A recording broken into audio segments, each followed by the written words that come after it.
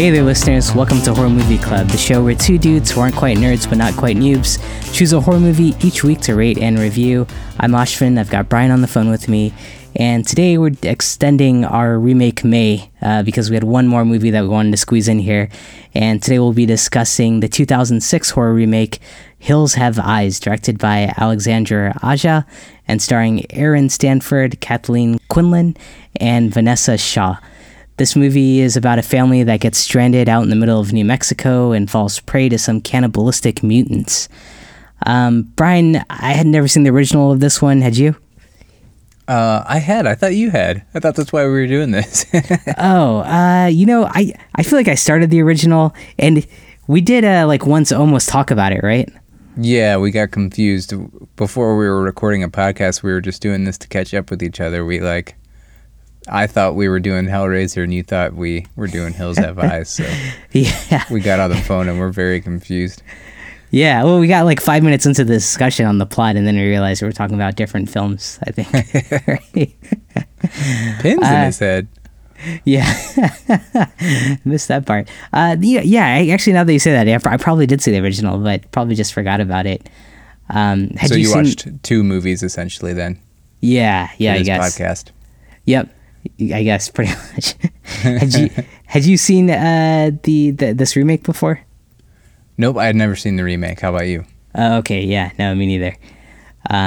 But yeah, pretty cool that they did this one, and right around that time when they were doing all the remakes, right, like right in that early 2000 period. Yeah, actually, Wes Craven himself wanted to do the remake after seeing how successful the Texas Chainsaw and Amityville Horror remakes were. Yeah, wow. And then why didn't he end up directing it? I don't know that he really wanted to. He was a producer. Yeah, I see. Probably, yeah.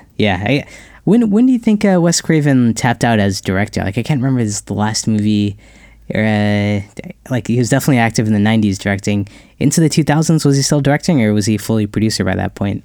Yeah, he directed Scream 4. I think that might have been one of the last things he directed. If not the last thing. Okay. And then, he was doing producer stuff, and then he passed away, I believe, in 2015. Okay. Got it. Yeah. Yeah. Before I get too far away from me mentioning Texas Chainsaw remake, I've got a little bit of a correction on that episode that I'll talk about at the end of the show. Okay. I didn't know we ever went back and corrected ourselves on things. Our friend Mondo on the Discord server made a pretty good point that I feel merits a bit of a correction. All right. In case anyone was very frustrated with us. Sure. That's a good cliffhanger. We got a correction coming up. Yeah. I guess I just don't have a great memory then of the first film. I'm interested to hear what some of the differences are between this one and that one, if you kept track of that. This director, we saw his film Crawl, which I think was that 2019 or 2018? 2019. Wow. All right. I know, it feels long ago. Yeah. We've got an episode on that somewhere back there. Yeah, wild. And he's part of the Splat Pack. Have you heard of these guys? I just saw that right before we started recording. I feel like maybe I'd heard that term before, but I don't think that's something that really gets tossed around that often. I don't know. Have you heard that before? No, I mean, you would think we would know about it since we've seen some of these guys' films. Yeah, since we know so much. I know. Look at us. If we don't know about it, it's probably not a thing. It's probably just one person probably just came up with that term or something. Yeah, that's exactly what it was. Some journalist coined the term, and I don't know if it really stuck. Oh, okay. But it's like this guy, Eli Roth, James Wan, Rob Zombie, kind of a random assortment of people. Yeah, like a new wave of directors in the early 2000s making pretty gory movies. Yeah. Who did Texas Chainsaw again? I forgot who directed that film. The remake. Oh, wow. I already forget, too. Yeah, I'm surprised. It was it'll come to me. Someone we liked, I think. The Don't Breathe guy, right? Oh yeah. Fede Alvarez. No, that's Evil Dead. Oh shit. Okay. Shoot, I don't know who did Texas Chainsaw now. Yeah. Damn, we're like 1 week out from it. A lot has happened since then. Yeah, that's true. But I'm surprised he's not also, or maybe he is part of the Splat Pack. I'm not sure. So genre-wise, what is this? Mutant horror? Is that what it is? I mean, I still would call it like a hillbilly horror, but yeah, with a nice twist that they're mutants. Yeah. I actually I didn't pick up on watching it that they're mutants. That's just something I read about. But is that clear in the movie that these guys are mutants? Yeah, well, mutants honestly is probably a pretty offensive term, I guess, when you think about the context of the story here, because there are people who have genetic defects from nuclear fallout, from nuclear testing done by the U.S. government. Yeah, right. You mean the people in this movie, not mutants in general, right? Yeah, people in this movie, mutants in general, are like Toka and Razar from Secret of the Ooze. Yeah, and like the X-Men, where like they have mutant powers and stuff. Yeah. Yeah. But you know, interestingly enough, there weren't supposed to be mutants in the first one, but Michael Berryman, who played Pluto in the first one, he's the guy with the condition where his head is kind of an elongated shape. He's on the cover of that old one. Yep. His dad was a Navy surgeon who somehow was attached to the Marines as well. I don't know how all that works, but he was in Japan to see if there were neurological issues after the atomic bombing of Nagasaki and Hiroshima. He was exposed to radiation, and that caused Michael Berryman to have a condition called hypohidrotic ectodermal dysplasia. Wow. What's that? Which is, I think he grows... I don't remember the details of that condition, but I think two of the major things are that he grows no hair and he has no sweat glands. Oh, okay. And then he's also got synostosis of the cranium, which is why he's got that elongated head shape. Oh, I see. Okay. And did that that's a real life example of kind of what this movie is talking about. Yeah, interesting. So yeah, I didn't realize any of like the conditions you see on camera here are like anywhere close to being like real things. They were based on real conditions. They may very well be pretty exaggerated for the film, but yeah. Do you think like this film, because I know like, it starts off and the whole premise is like a lot of these people were impacted by the nuclear bomb testing in the 50s, 60s or whatever, or before that probably. But is this supposed to be like a PSA about like the impacts of nuclear radiation? Like, are we supposed to be taking that part seriously? I think so, man. I think it's, if not a PSA, just a like, hey, here's a real life horror, what your government is doing. Yeah. Which we can all relate to these days. True. Yeah. Yeah. That part, it did feel like pretty fresh in terms of like, these are the people who are like, being hurt by some condition and taking it out on this like kind of privileged family in a way. Yeah. And the intro, like the credits, are interspliced with images of children with deformities, and they were victims of Agent Orange. I think those were real pictures of kids who were victims of Agent Orange. Right, from like Vietnam, the Vietnam War, right? Yeah. Yep. Yeah. The movie, I think, like tonally is kind of interesting because I think I didn't pick up that these were mutants. I thought they were just kind of goofy monsters, but then like to have that layer around like this is all because of like bombs and government testing and stuff, it kind of creates a weird tone for the movie. Yeah. But a lot of that, like it actually. Yeah, and a lot of that's like was similar to the original. In the original, they were a cannibalistic tribe of weirdos, but there wasn't anything about like them being deformed or, gosh, I feel like that's probably not the right word to use. But they were just people. Sure. Who ate people. Oh, okay. That's all. Just like a cannibal tribe. Yeah. Pretty much. Mm-hmm. Yeah. Okay. Huh. Cool. Yeah, it's an interesting dimension they added on for this one. Did you notice, I think they were threatened with like an X and NC-17 rating because there are like some pretty like dark things that happen in this movie.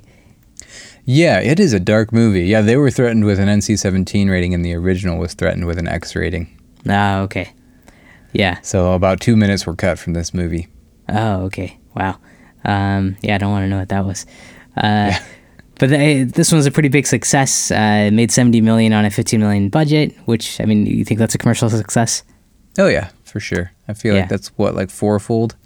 Yeah. 4 times the budget, the reported budget anyway, so that's considered a success. Cool. Yep. And then the other thing you mentioned, one of the mutants, you mentioned their name, Pluto.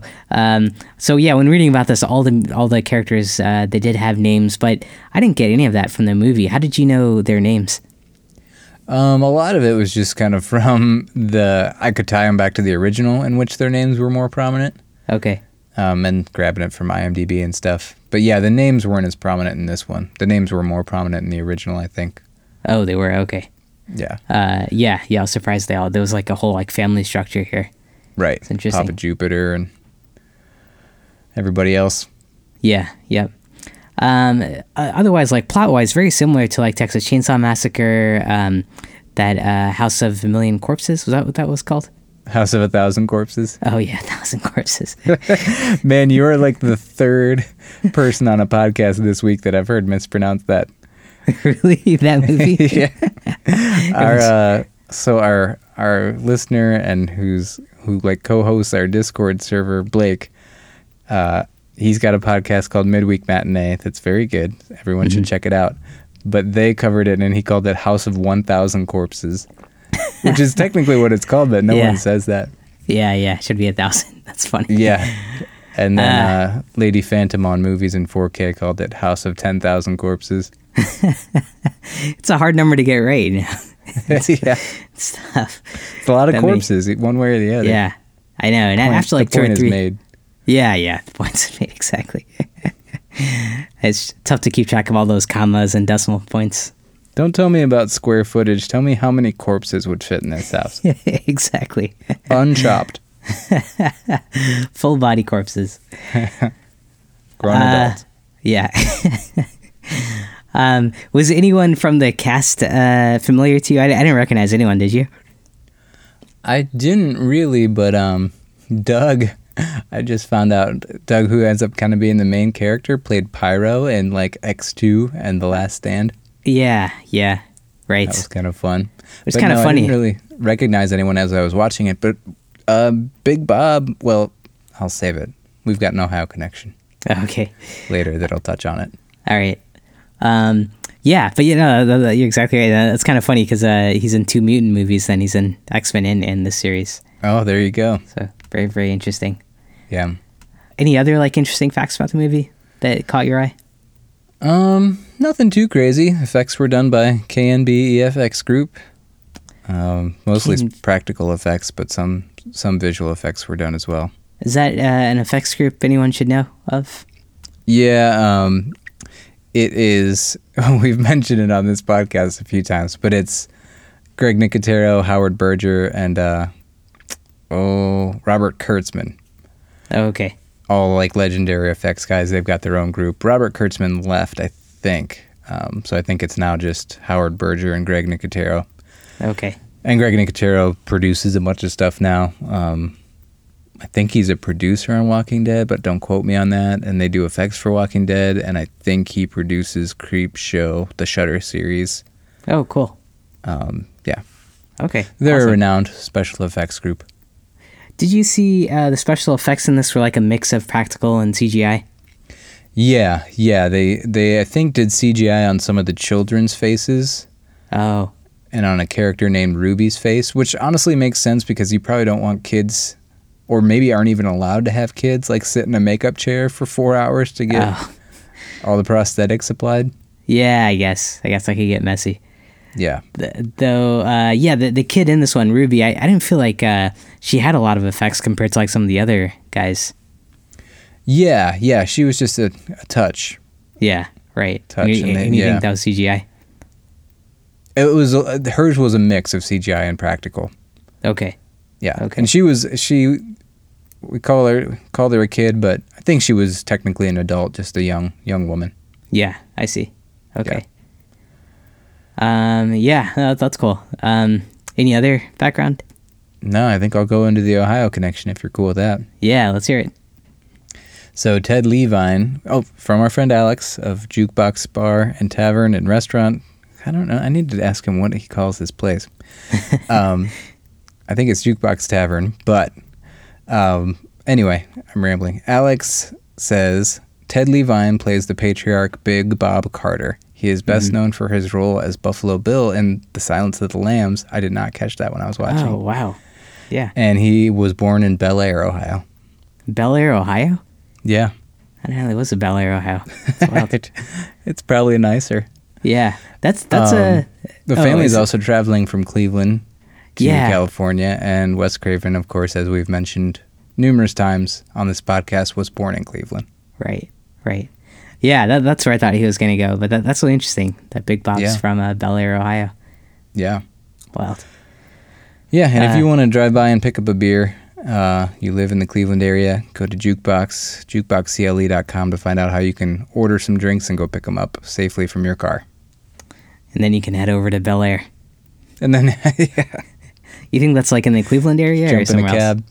I don't know where it is. Huh. Yeah, I'm going to look that up. Well, cool. Anything else? That's it. Should we move into the plot? Yeah, I guess when this has like I guess critics gave this I think on Rotten Tomatoes it has like a 54 or 58%. So it seems like pretty middling reviews. Pretty decent, I guess, for a horror film. What do you think? I didn't check those. Yeah, that's interesting. All right. All right. Noted. All right, Brian, let's take a quick break before we dive into the plot. We'll hit the spoilers, and then we'll give our review. But before we do that, do you mind if I quickly go check the front door? I thought I heard a knock there. Okay, yeah, be careful. Get your face mask on. Oh, yeah, thanks. All right, I'll be right back. All right. All right.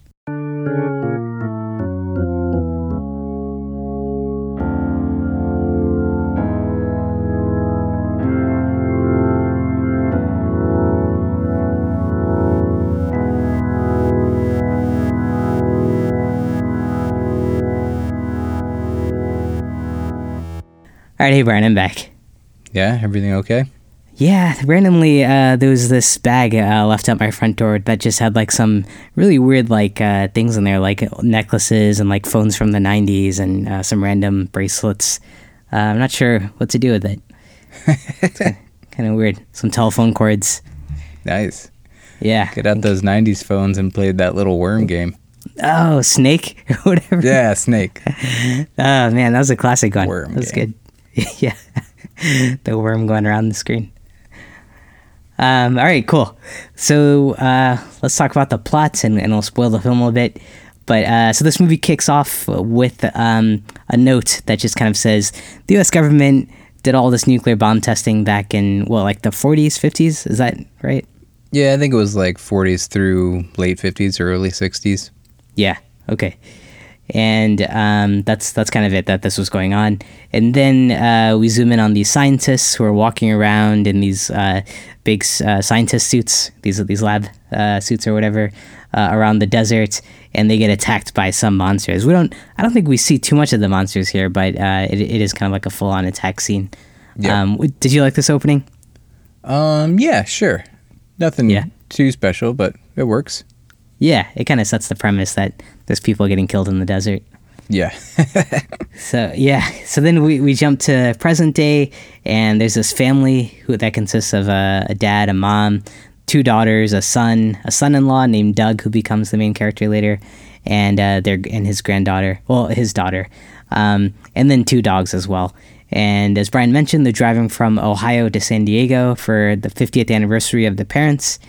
They stop at this gas station along the way, and the owner tells them that there's a shortcut if they take this turn up ahead.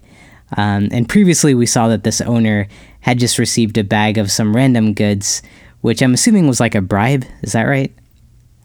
I think it is. I think it's like, keep like feeding us people and we'll keep giving you all their stuff. Oh, yeah. Okay.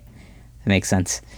So yeah, not a bad deal. So he tells them, yeah, if you take the shortcut ahead, you'll get to California quicker. So the family decides to do that. But while they're going down this pretty empty road, this dirt road in the middle of the desert, they run over some spikes that were laid across the way, and they end up getting stuck out there. So then the father decides to head back to that gas station, which is like a 7-mile walk, and the rest of the family kind of just hangs around there. At the gas station, he finds the owner outside, but the owner is like yelling that he can't do this anymore, and he ends up killing himself. Did this remind you a lot of the Texas Chainsaw Massacre opening? Trying to think. Oh, because of the suicide there. Yeah, that like woman earlier on like kind of gets in the van and kills herself. Yeah, it didn't remind me of it, but I guess similar theme there. Yeah, kind of like a word of warning from someone who's about to kill themselves and then shoots themselves in the head. The like harbinger of doom is a common trope. Exactly. In horror. Yeah, it seemed to be a big trend back then. Yeah. So once this guy kills himself, the dad tries to escape. He gets into a car, but in the car he gets ambushed by one of the mutants. And we're kind of seeing that, like someone's watching this family in the desert, like through binoculars and stuff. Right. And I think the dad goes into the station and stumbles upon like news clippings about nuclear testing and the government destroying a mining town and more modern headlines of families disappearing. Oh, yeah, I totally missed those cues there. That makes sense, though. That also sounds like really familiar to another movie we've seen where like they kind of just stumble across like some news clippings that give away the plot. Yeah, news clippings on a wall in a room is always kind of a weak plot point to me. I think you're thinking of Quarantine, what kicked off this whole... yeah. Right, like, she finds all...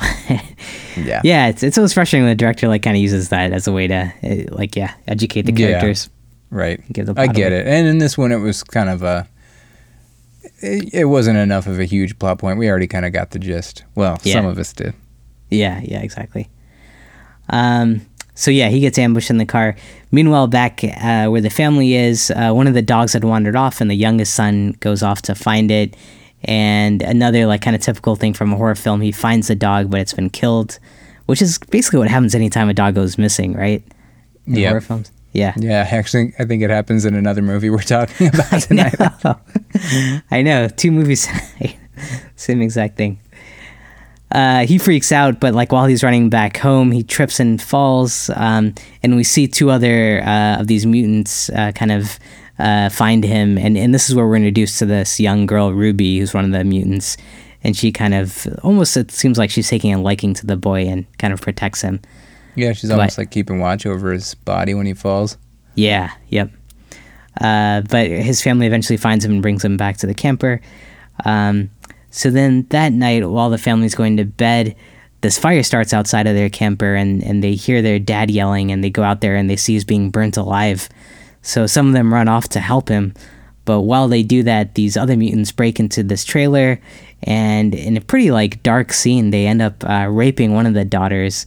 The sister comes back, and they end up molesting her.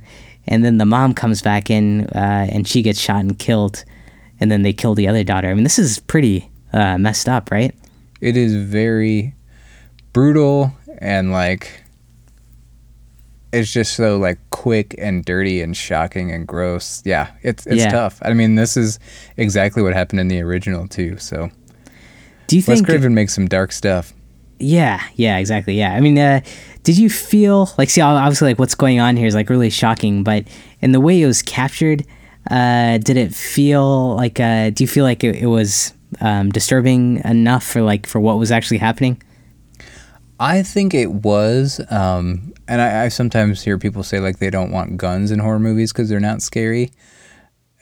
Sometimes what's more scary to me is a non-creative kill with a gun because it's so real and so brutal. Like, and it's very quick and no fanfare and someone's just gone, and it's like... Yeah. It just makes you feel like the rug has been pulled out from under you even more as the viewer. Yeah. So to me, it was very scary and very intense. But what did you think?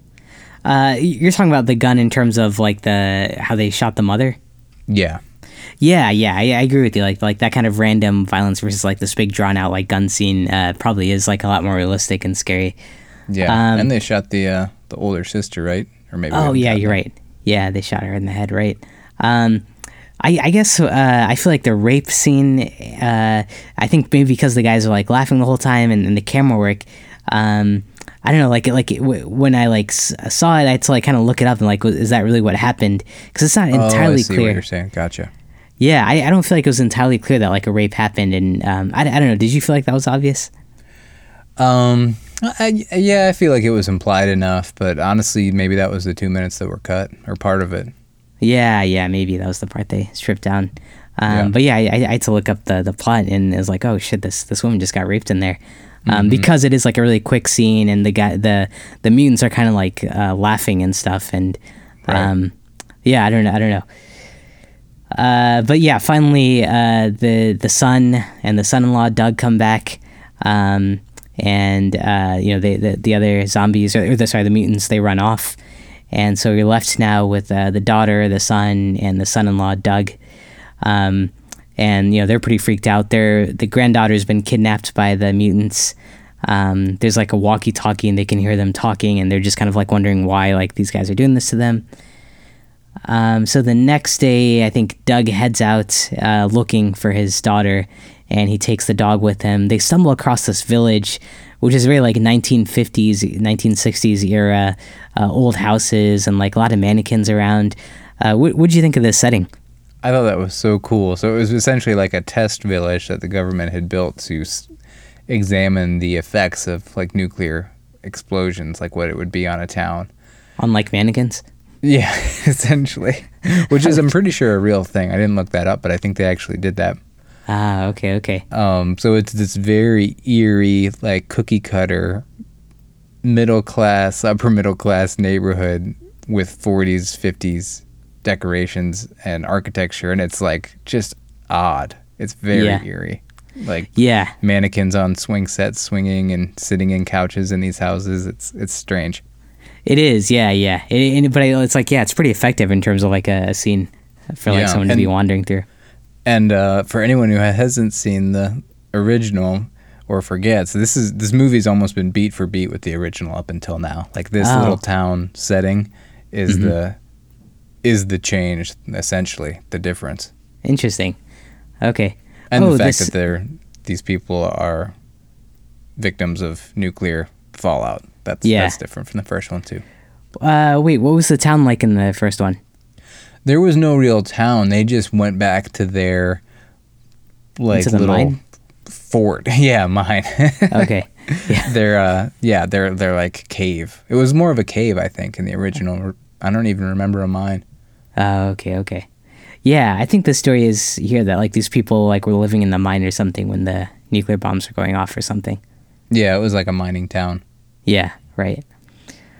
So yeah, he's wandering around this weird, like, vintagey town, and there he finds this house where his baby is on this bed, and he goes to grab her, but he gets captured by this one woman, one of the mutants. They lock him in a cabinet, but he manages to escape. Then there's a big fight scene between him and one of the other mutants. This guy, what was his name? Was he Pluto? Yeah, I think he was Pluto. Okay, really like huge, like kind of tough guy, and so it's a drawn out fight scene. Before the fights, disturbing appearance. Yeah. Before the fight scene, there's that one bit of dialogue where one of the mutants, who's like in a wheelchair, I think, or in a chair, is telling him like, your government brought this all on us. We're here because it's your fault, or something like that, right? Right, your people. Yeah, right. So you kind of get the this. one in the chair has a condition where his brain is so large that he's essentially weighed down by it, and he's sitting in a chair with his head like cocked all the way backwards. His head just essentially on on a table or something like that. Right. Yeah. His head's too big. It needs a head his rest. head's too big. Let's move on. But I think this sets up the whole like us versus them mentality, and like these guys being a victim of like the government and all of that. So then there's this big fight scene. He manages to I think, how does he end up killing this big Pluto guy? Does he stab? He doesn't cut off his head or anything, right? I think he ultimately impales. It's a number of things where you're kind of like weakening the big bad. Oh, he impales him at one point, but I don't know if that's what gets him. Yeah. I think he then like stabs him through the foot with like a screwdriver or something. Oh, okay. And then maybe takes an axe to him.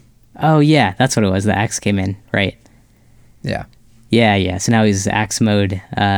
But yeah, this guy Doug, he's like taking quite a beating. He's like covered in blood at this point. He's lost, I think, some fingers.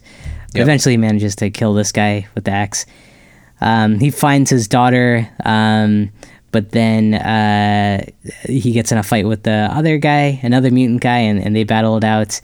And eventually he ends up getting his daughter after the young mutant Ruby sacrifices herself to take out one of the mutants who was attacking him. Yep. And then, and meanwhile, the son and the daughter who are back at the trailer, they battle off one of the mutants who kind of breaks in and starts eating the mom's dead body. They end up blowing up the camper.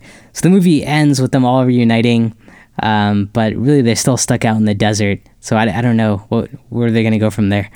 Right. Not only are they stuck, but the final shot is like a view through binoculars. So Oh, right. somebody's still out there looking at them. Yeah, and they don't have like a safe place anymore because they blew up their trailer. Yep. Yeah. Yeah. So they're still probably pretty screwed. Yeah. Yeah, not a great place to end, I guess. Yeah. Yeah, And so their car is wrecked, so they have no Right. working vehicle, I don't think. Right, yeah, exactly. Yeah, so what did you think? What did you like? What didn't you like of this? You know, at first I was a little bit like, I don't know if it was underwhelmed, but it was a well done movie, but it was just so beat for beat with the original that I was kind of wondering why bother. Yeah. But I thought that the end, that setting in that fake town and the chase and showdown between Doug and Pluto was really cool. Mm-hmm. And the score that I was kind of digging the whole time, like really shined during that part. Oh, yeah. Really amped up. I don't know. I like this movie. The color palette and everything really remind me of Texas Chainsaw. It's just that Yeah. there's something about this like desert Texas type vibe. It's just so scary. This was set in New Mexico, I think, or Nevada. Yeah. I can't remember which one now. New Mexico, right? I think it takes place in New Mexico, yeah. Yeah. Yeah, that's interesting. So you think like the addition of the village and that fight scene kind of like justified this remake or like added enough to it to make it worthwhile? Yeah, I think it changed enough, and they changed the theme enough too. Like I think the theme in the original was a little bit of I don't know, like class war in America, maybe. Yeah. And this one's kind of maybe has similar themes too, but really adds a layer with the government and how they can destroy communities as well. Yeah. Which I liked. And I mean, I just thought that third act really kicks ass. Like, Yeah. it's kind of balls to the wall there for quite a few minutes. And With the violence. yeah. And the action, like them, I wouldn't call it a chase scene, but like Doug's alone in this house, like walking around corners, wondering who else is in the house and, Right. where Pluto is now. And Pluto's like breaking through walls. He's like super strong. Yeah, I know. I like that scene where he's like in the bathroom or he's like in some room hiding and like watching the door, and then the wall just like kind of busts open and Pluto comes in Yeah. through the wall. Yeah. Yeah, I agree with you that the action sequences were actually really cool, and yeah, I thought that fight scene was like probably the highlight of this film. Did one thing that kind of bothered me though? I mean, like it does kick into high gear, pretty like I guess maybe almost like halfway through it kind of kicks into that where they're like surviving and he's hunting the baby. I feel like the character development and the dialogue kind of like comes to a standstill at that point though. Yeah. I guess at like the point where everyone dies Yeah. or half the cast dies. Yeah, I noticed their characters stopped developing after they died. It was weird. No, but like the first half hour is kind of built with like more around like their relationships and like the dialogue, and then like once like the father gets like found, and then the women get attacked in the trailer. Like there's basically no dialogue after that. Yeah, it's really about surviving. But the character development, though, I think it keeps going, especially for Doug, because Doug has been made out to be the father figure in this family. Big Bob surely doesn't like him. Mm-hmm. They kind of think he's just incompetent sissy. Like they tease him about being a liberal and stuff like that, and they all like own a bunch of guns. I think Big Bob's an ex-cop or something, and he's like, yeah, I wouldn't touch a gun. And he ends up being the hard-ass hero at the end of it and going through hell. And then Bobby, is that the kid's name? Yeah, Bobby and Brenda, like, they didn't have too much to their characters, but like they really got gritty, and that was part of what the original was about too, like sinking to the level of these cannibals to defeat them. Like they used their own mother's dead body as bait. Like, come eat this body, and then we'll set a trap for you to explode or burn alive in this trailer that we've rigged.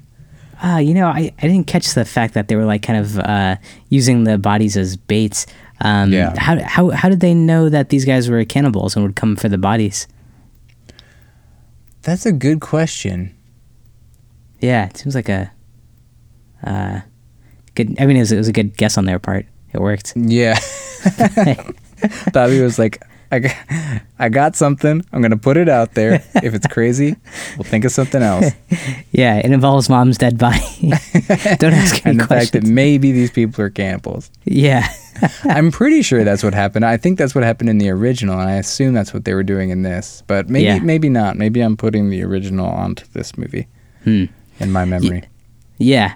No, but I mean, I think you're right. I like the tension they set up between the characters in the beginning, especially between Doug and the family, because he's obviously like the outsider, and they make fun of him for like being this liberal like guy who doesn't agree with guns and other things, and there's that friction there.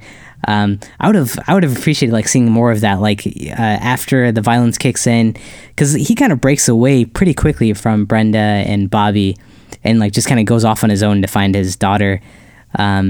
So I think it would have been cool to see like more strategic planning between them or something, or dialogue, and that character still kind of like running through into the action scenes. Like you wanted him to be together with the other two? Yeah, just to keep highlighting on like the differences between him versus like the other two and their approaches. Sure, right. Yeah, there's not much dialogue anymore because they're isolated. Yeah, exactly. And Bobby and Brenda are basically just wrecks, like crying, and it's a heavy movie, man. And I think it makes it so brutal that our main characters are a family who we have seen acting as a family. We see their roles. We see how important they are to each other, even if they're just kind of ripping on each other a good chunk of the time. But, in most horror movies, it's just a bunch of teens or early 20-somethings with barely a name you see get knocked off just to add to the body count. But then you just see this family destroyed in a matter of brutal, gory seconds. And it's a gut punch. That is, I know. Because you're spending so much time with them, and even though it is like a bigger family, but you're still right. Like that whole dynamic of these people all related to each other, and they're watching each other get murdered and killed. It's crazy, tortured. Yeah, like dying in each other's arms. Yeah, that's rough, and like having to move on really quick. There wasn't a sequel to this, was there? There was. The Hills Have Eyes 2 was in 2007, I believe. This was in 2006. And there was a sequel to the 1977. I can't even remember if we've said. The original was in 1977, and then there was a sequel to that in, I think, 1985. Oh, okay. Does the sequel involve the same characters? I assume not.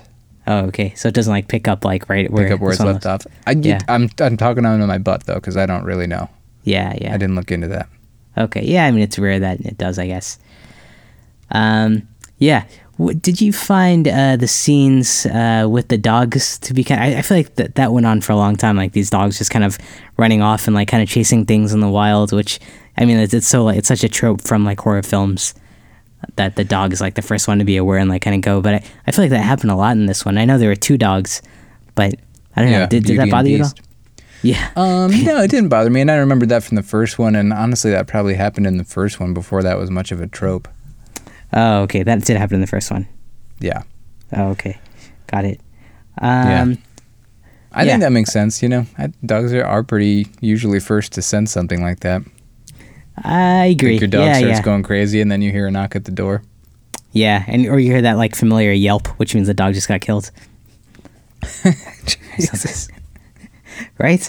Is that how it usually goes? Yeah, you're talking about in movies, not in real life. Oh, yeah. Yeah. Oh, you're talking about real life. Yeah. I'm just saying in real life, dogs do sense things before people do. So Yeah. I think true. it makes sense to be a trope of a dog realizing Sure. something's amiss first. Sure. I just feel like these dogs got a lot of screen time. Like there was a lot of them kind of like wandering off into the hills and wandering around. What did you think of the overall setting? Like kind of being, most of this film was daytime, right? Yeah. Yeah, I guess the climax was daytime. I think that scene where everything goes to hell is at night when Yeah. they get ambushed. Yep. But I'm fine with daytime horror. I kind of like it. Yeah. It's easier to see. Yeah, honestly, my aging eyes, yes, do like that aspect. Yeah. Yeah, sometimes these films, their lighting is just crazy. Did you think the mutants here were scary at all? Yeah, sure. I didn't find it terrifying to look at them, but Yeah. creepy enough. Actually, the big brain dude was pretty creepy. Oh, yeah. And yeah, I like they gave him like some dialogue and stuff, and he was kind of there for he was on screen for like a few minutes. Yeah. How about you? Did you think they were scary? Not too much. I kind of thought, and this is where my biggest issue with the film is, I feel like tonally, like the villains almost felt like more comical than they were frightening, and then that kind of took away some of the gravity for me for like some of those attack scenes or what like should have been very traumatic events. It was hard to take seriously because like these villains were kind of I don't know, they were kind of like giggling and laughing and jumping around the whole time, and they weren't like really coordinated, I guess. In their jumping, it was uncoordinated jumping. They're a little clumsy, yeah. They kept like tripping and stuff. I don't know. Like, yeah, they just didn't like really scare me. And then I think on top, like combined with like the daytime, and then like the desert is a pretty open space. I feel like if you're in nature and trying to scare people, like forests are pretty good for that because you can hide behind trees and there's natural camouflage. If you're out in the middle of the desert, you can kind of see everywhere around you. So I don't know. Like something about the setting of this film felt like it was anti-horror in a way, but maybe that's like what surprises people about it. Like, do you feel any of that? I think your brand of horror, it may not always be like your favorite movies, but what you're looking for when you sit down to watch a horror movie, I'm talking about specifically Ashvin, not people in general. You Sure. want like a supernatural, decent dose of jump scares mixed in with some genuine dread and creepiness with like an eerie setting. Oh yeah, isn't that like the definition of horror films? Yeah, kind of. I mean, like supernatural horror and gothic horror maybe, but Yeah. there's a wide range. Like this is just more unsettling and disturbing. Like to me, the desert's scarier because what are you going to do? Where are you going to go? You're just going to run for a while and die of thirst? But in the desert, you'd see someone coming at you from like a mile away, right? Yeah, and then what? Then you just start running a mile in the other direction. Or something. It's like And you got die. 360 ways to get out of there. There's like no sense of being confined to like a trapped space, and you're just like in this big open area. I mean, the scariest thing about a desert is the dehydration, probably. Yeah, that's scary enough for me, man. Yeah. And these people have like guns and you don't. Did these guys have? I guess they did have guns. They had a gun because of like the mutants only had a gun because they took it from that dad, right? Yeah, maybe. I'm sure they probably had guns anyway, right? You would think so, yeah. You think that'd be Yeah. a core part of their survival strategy? Not to get off on too much of a tangent, but I personally, if I was experiencing something horrific in the woods, I'd almost feel better because I could be like, all right, I know the woods and I can hide just as easily as he can hide. Yeah. Oh, okay. So you just like you think like it goes both ways then? Yeah, right. I've got an Hiding. advantage too. I can hide. Yeah. I can climb a tree. I can dig a hole. Like in the desert, Yeah. you can't do anything. Sure. Yeah. That's a good point too. Well, you could still run in any like number of directions though, right? In the desert? Yeah. Yeah, but then, I mean, you've got the elements, like the harshness of the elements is even more severe. Yeah. That's true. I don't know why I And- said I could dig a hole. I don't know what that would do. I know. Aha! I gotta see you in the woods someday. I feel like you and I are very different in the woods. I'm just digging a hole like a dog and you're doing clumsy jumping like the mutants. Yeah. Just tripping over myself. Yeah, that's interesting. I guess I guess you're right. Yeah, there is that aspect of the desert. You are kind of like stranded in the middle of nowhere, and there isn't a lot of like escape options. And yeah, that's where like I think at the end of this movie there isn't really an escape for them. They're still kind of stuck in this environment. Right. That's yeah, pretty harsh. it's kind of like more nihilistic in its tone. Just like, now what? You're screwed no matter what. Yeah, right, exactly. Yeah, that's a good point. All right, well, yeah. What would you give this movie? How many cannibal eating mutants would you give this one? I would give it 4 cannibal eating mutants. I thought the first 2/3 was totally competent and well done, maybe a little repetitive of the original, but the last third really kicked ass. And I wanted to add too that in that scene where he's like going through the house and you don't know where the mutants could be, like the mannequins really added that too. Like you turn a corner and there's a mannequin sitting at the dining room table. Like that made it a little eerie, and that's a little bit more of your brand of horror. So I'm interested to see what your rating is. Yeah. No, I definitely enjoyed the mannequin part. That was like, oh, cool. It's actually like some scary visuals here. So those very much appreciated. But overall, I think I have the exact opposite. I felt like the first third of the movie was better because it was kind of building up suspense, and you haven't like seen the monsters yet, or the mutants or whatever. And then I thought when there came their arrival, I don't feel like lived up to like the hype that the movie was building up. And then the dialogue kind of fell away, and some of those character arcs kind of dissolved, and it just became like this kind of action survival film. So yeah, I think I preferred the start, and so I only gave it 2.5 cannibal mutants, I think. Okay, this is our biggest gap in a little while. We've been pretty consistent with each other for quite a few episodes. Yeah, I know. I was worried about that. Yeah. Glad we're finally going our separate ways on this. Yeah. Yeah. Glad we're not too much alike. Otherwise, the woods would be covered in holes. Oh man, hey, is that in a reference to like pooping in the woods? I don't know. I don't know why I said that. Okay. Although after a while, you get tired of digging a full-on hole, so you find other ways to poop. Yeah. Do you is the proper etiquette if you're in a desert also to dig a hole to poop in, or can you just poop on the sand? I don't know that. I would imagine you dig a hole because it's so easy to dig a hole in the sand, right? Yeah, you just do it with your hands. You just kind of to build a sandcastle over it. Yeah, that's what you do. Got it.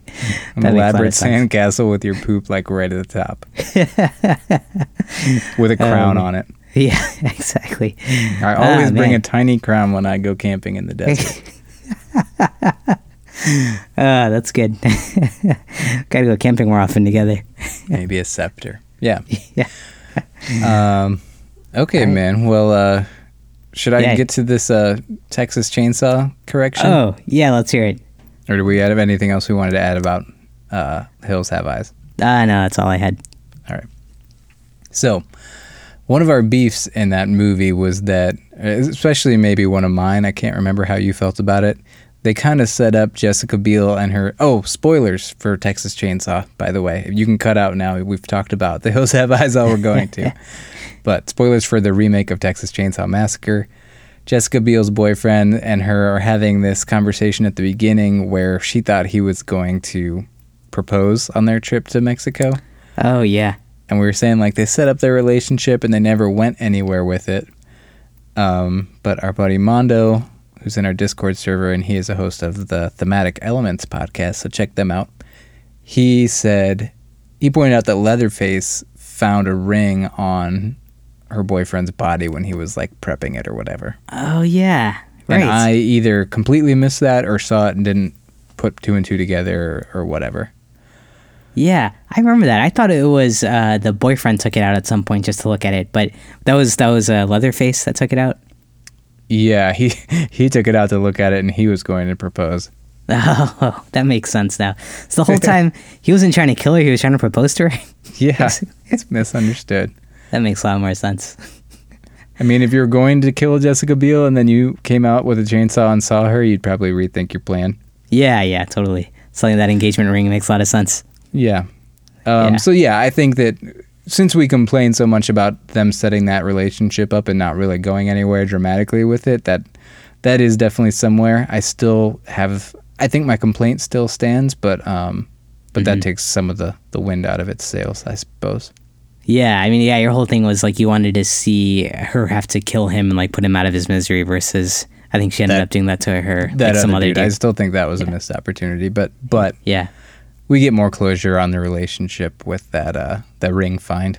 Sure. Yeah, that makes sense. So yeah, thanks, Cool. Mondo, for pointing that out. That's Yeah, important. good catch.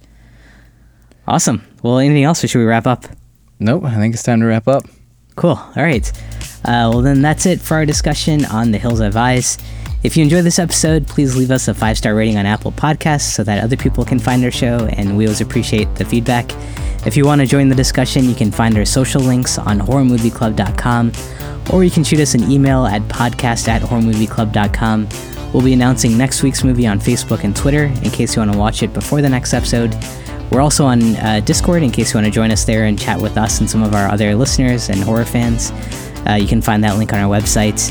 We also have a Patreon page in case you want to help support us and contribute to the show.